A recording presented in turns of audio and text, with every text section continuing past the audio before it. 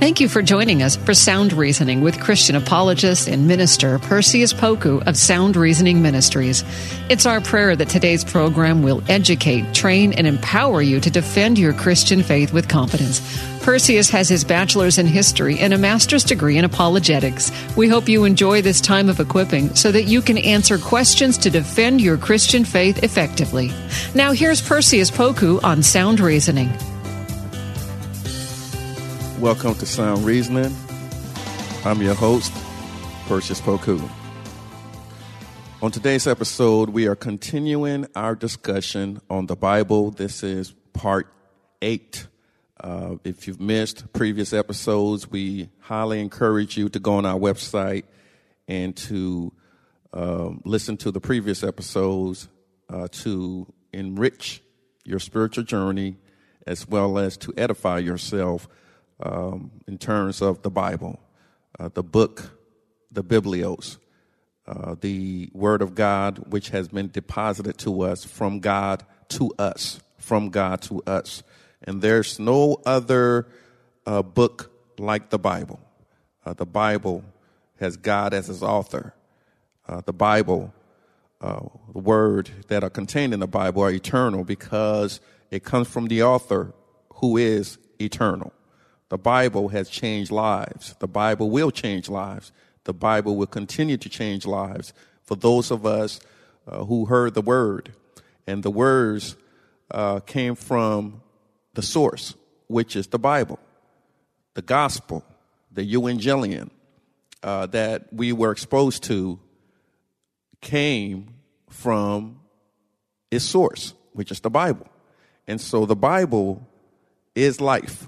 The Bible talks about how we can gain life and not only just live, but to live more abundantly. And so in previous episodes, we talked about the reliability of the scriptures. We've talked about how we ought to handle God's word. We talked about the efficacy of God's word, that is powerful. God's word, if we are open and we are transparent with God, God's word can help us. God's word will help us if we are open, if we are obedient, if we are willing to do better, if we are willing to live better, if we are willing to live a righteous life, if we are willing to be in good standings with God himself, then the statutes of the Bible has to be primary. We talked about how in the Bible we receive God's principles, his instructions, as well as his commandments. It is through the Bible that we find out who we really are. The Bible is analogous to a mirror, as Brother James talks about. When we look in the mirror, we can't forget who we are. That's what the Bible does. The Bible holds up a mirror in front of us, and God's word tells us who we really are.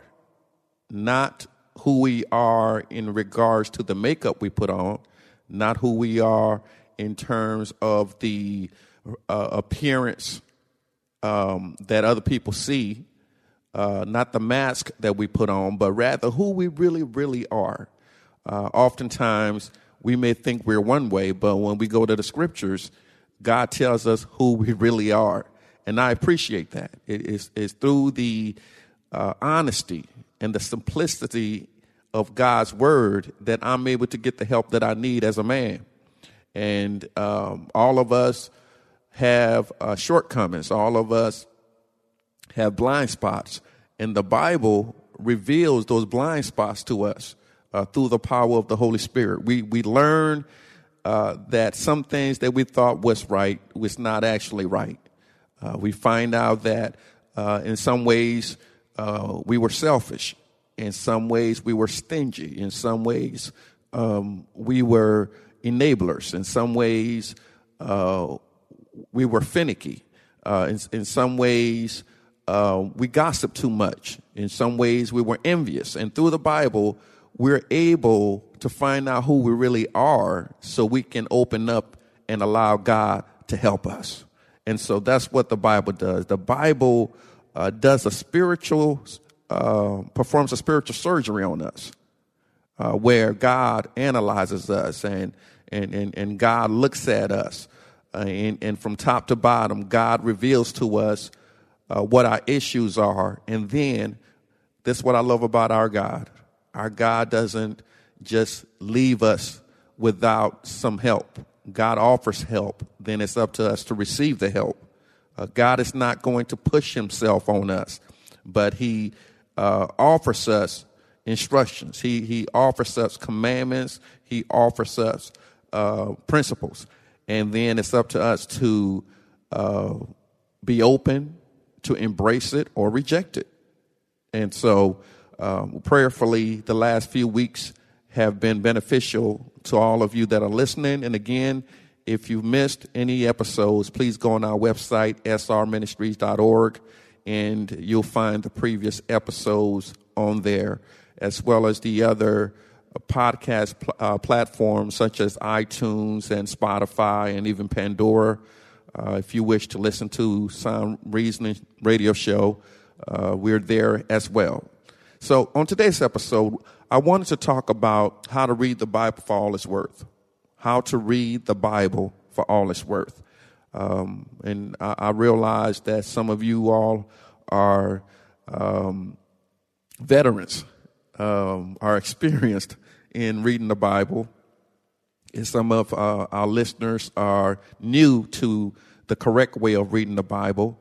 And we introduced this concept a few weeks ago of hermeneutics, hermeneutics. Hermeneutics is the science and art of biblical interpretation. Science and art of biblical interpretation, whereby we're talking about, in essence, the rules that govern how we ought to read the Bible, and then our earnest conscience to obey God's word. So there's a way to read the Bible. We just don't pick up the Bible and just deal with it any type of way. If you endeavor to pick up the Bible and read any part of the Bible, that's wonderful.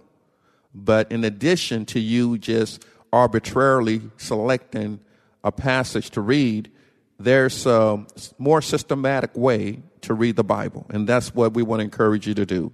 A lot of people just go to the Bible and allow gravity just to pull up a page, and then they read it and then go about their lives. And that's fine if you want to do that. But in addition, whatever we do, this is across the board for all Christians, we have to study the Bible. We have to put in place proper hermeneutics when we're reading the Bible. And it's only through this systematic way of reading the Bible, this inductive way of reading the Bible, that we're able to glean and exegese God's word. So today I want to share with you how to read the Bible for all it's worth. Number one, the first thing that I encourage you to do is to engage in observation. Observation. And by that, I mean, I'm saying, ask yourself, when you're dealing with a passage, what is the passage saying? What is the passage saying? And remember what I shared with you all in previous episodes. When we're asking this question, the first question is not, what does the passage mean to me? That's not the first question. The first question that ought to be asked when you're trying to read the Bible for all it's worth is, what was the message to the original audience? What was the message to the original audience? Then once you answer that question, the message to the original audience, then the secondary question is this passage, is this narrative, is this text prescriptive or descriptive? Is it prescriptive or descriptive? Now remember, descriptive passages are passages that are intended to inform us of an event, of a story, of a narrative, or a prose. It's just to inform us. It's not designed necessarily to be replicated by all Christians. However, prescriptive texts are designed for all Christians to follow. those texts are binding upon all Christians. So if you come across a text that's prescriptive, is binding, meaning that all Christians are supposed to do it. I'll give you an example in terms of a prescriptive text that all of us are supposed to do. 1 Thessalonians 5:17 tells us to pray without ceasing. Well, we know that's prescriptive for all Christians because we have other texts in the Bible that encourages us to pray. Don't stop praying. Jesus in the Garden of Gethsemane, he and the apostles were there, and they were to pray. But eventually the apostles fell asleep.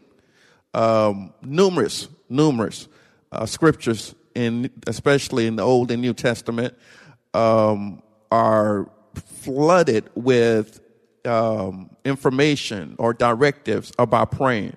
So when we have other reinforcing texts, then we know that the probability of this being prescriptive is high. So again, observation is the first thing that we ought to do. Observe the text. To help with your observation, try to ask the following. Ask yourself this. Who are the characters involved in this passage?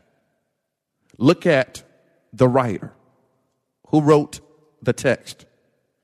And if you desire to have a copy of our thematic chart, and our thematic chart lists the themes of the books of the Bible, and it helps to better understand the overall summary of the book, the overarching theme of each book. So we've developed a thematic roster for each book of the Bible that helps you to understand why each book of the Bible was written. So if you desire to have one, contact us at info@srministries.org, info@srministries.org, and we will email you a copy, or if you rather, we could mail you a copy. So again, the first thing is observation.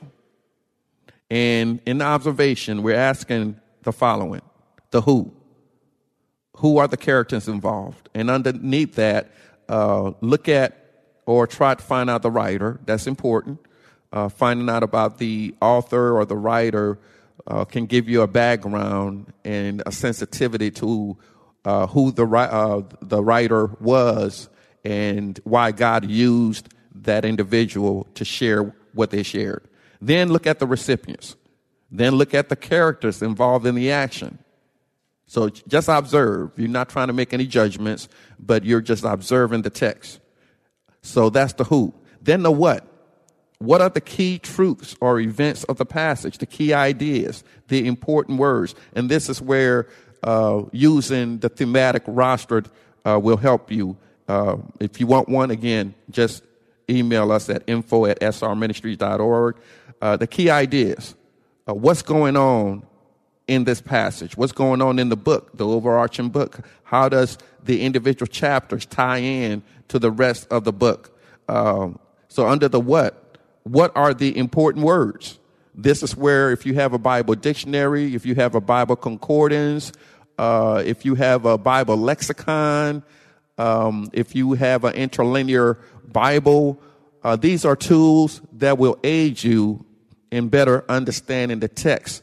And if you desire to get this information in terms of the type of Bible sources that you can use to further enrich your Bible study, then again, email us at info@srministries.org, and we will be happy to send you that information.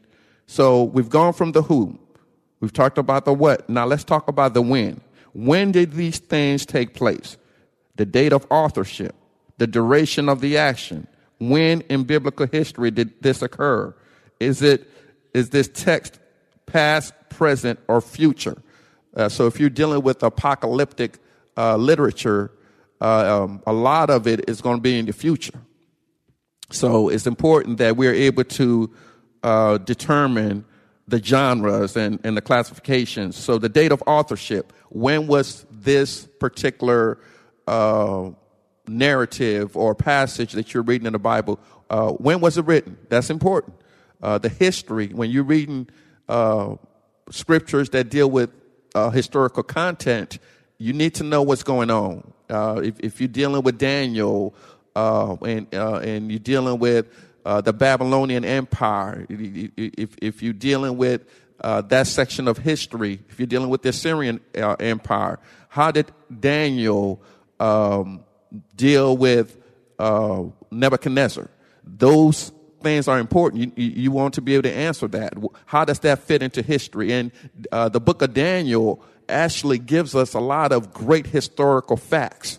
So it already opens itself to further study on the historicity of that particular book. So ask those questions. The main ideas. When did these things take place? The date of authorship, duration of the action. So how long, as an example, was Daniel held in the position he was in? Or when it comes to the exile of Israel, how long were they in exile? Duration of the action. How long did it take Daniel to go from working with the baker to becoming a governor? So these are questions that you want to be able to answer. When in biblical history did this occur? The events of the Bible happen in real time. So since they happen in real time, there's a historical aspect that can't be forsaken. We must be able to place the events where they belong. When in biblical history. I just recently, as part of my Bible study, purchased a Bible as I'm doing my research that put the Bible story or the history or the narratives of the Bible in chronological order. So I'm engaged in my study because as a Bible student, as a follower of Jesus Christ, I just want to make sure that I'm learning. I want to make sure that I'm able to put human history in its right perspective. And so the Bible certainly helps us to do that. So as we're reading, we talked about the who. We talked about the what, the key truths. Then the when. When did these things take place? The date of authorship, duration of the action.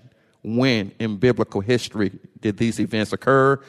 Past, present, or future? So is this narrative, is this text dealing with the past? Is it dealing with the present, or is it dealing with the future? And especially when we're dealing with the Greek language, Greek language affords itself to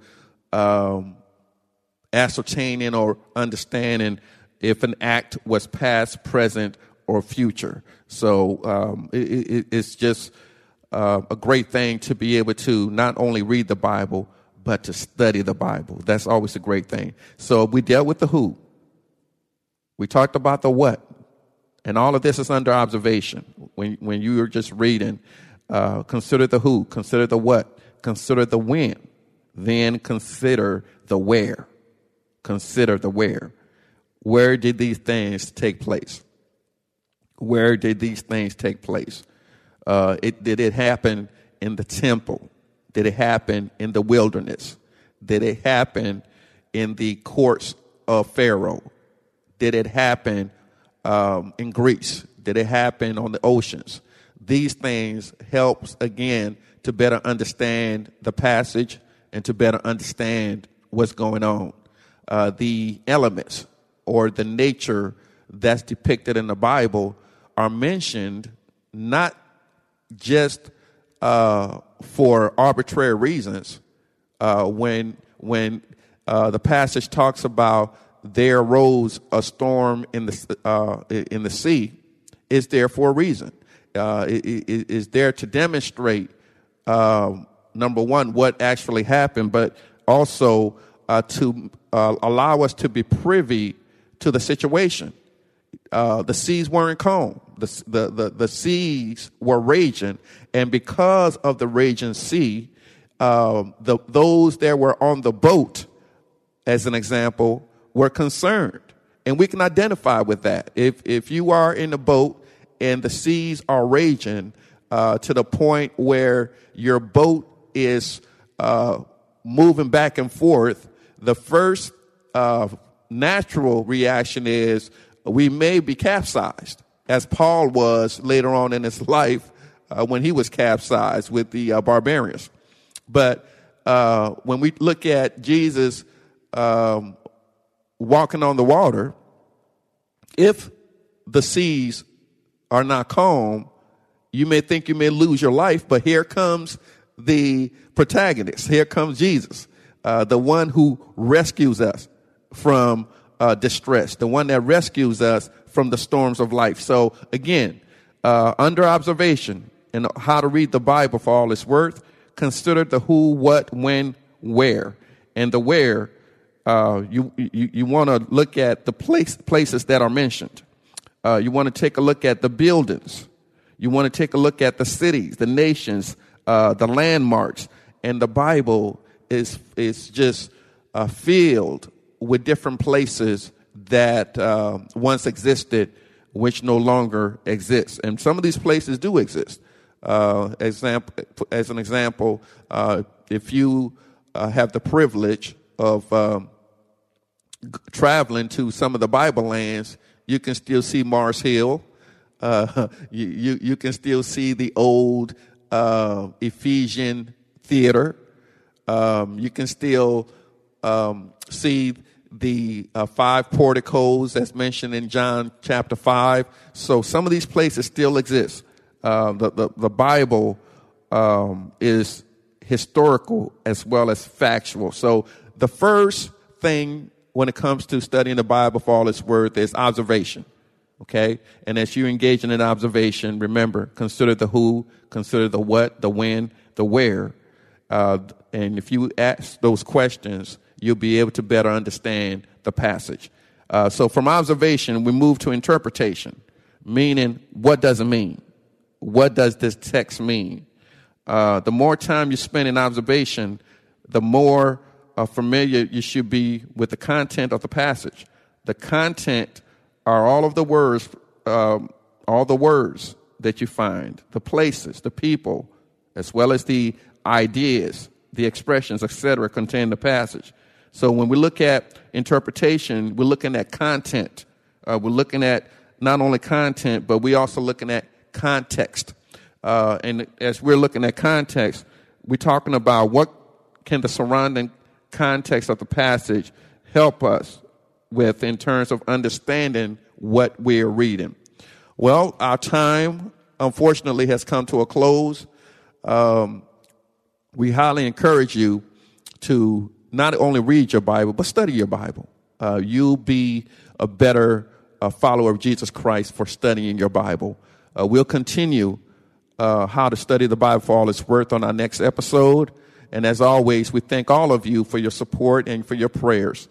For those of you who would like to support us financially, please go online to srministries.org, or you can make out your donation to SRM, P.O. Box 582306, Elk Grove, California, 95758. And remember to always do for the truth what so many people do for a lie. God bless.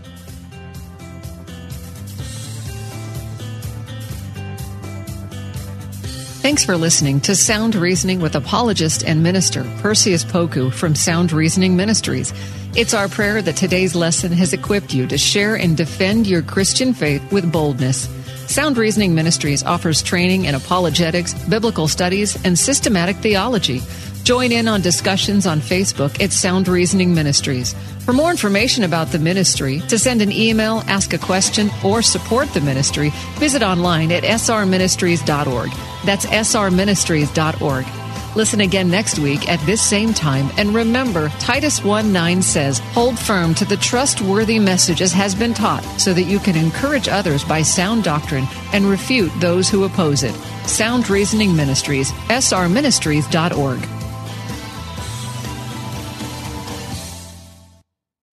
The love of God is immeasurable. It's unchanging. It's indescribable. Because God loves you so much, you can sleep through the night in peace. With Abide Bible Sleep Meditation, you can fall asleep fast with relaxing sleep stories based on Scripture. To start listening now, go to lifeaudio.com or search your favorite podcast app for Abide Bible Sleep Meditation. You can also download the Abide app for more biblical meditations at abide.com.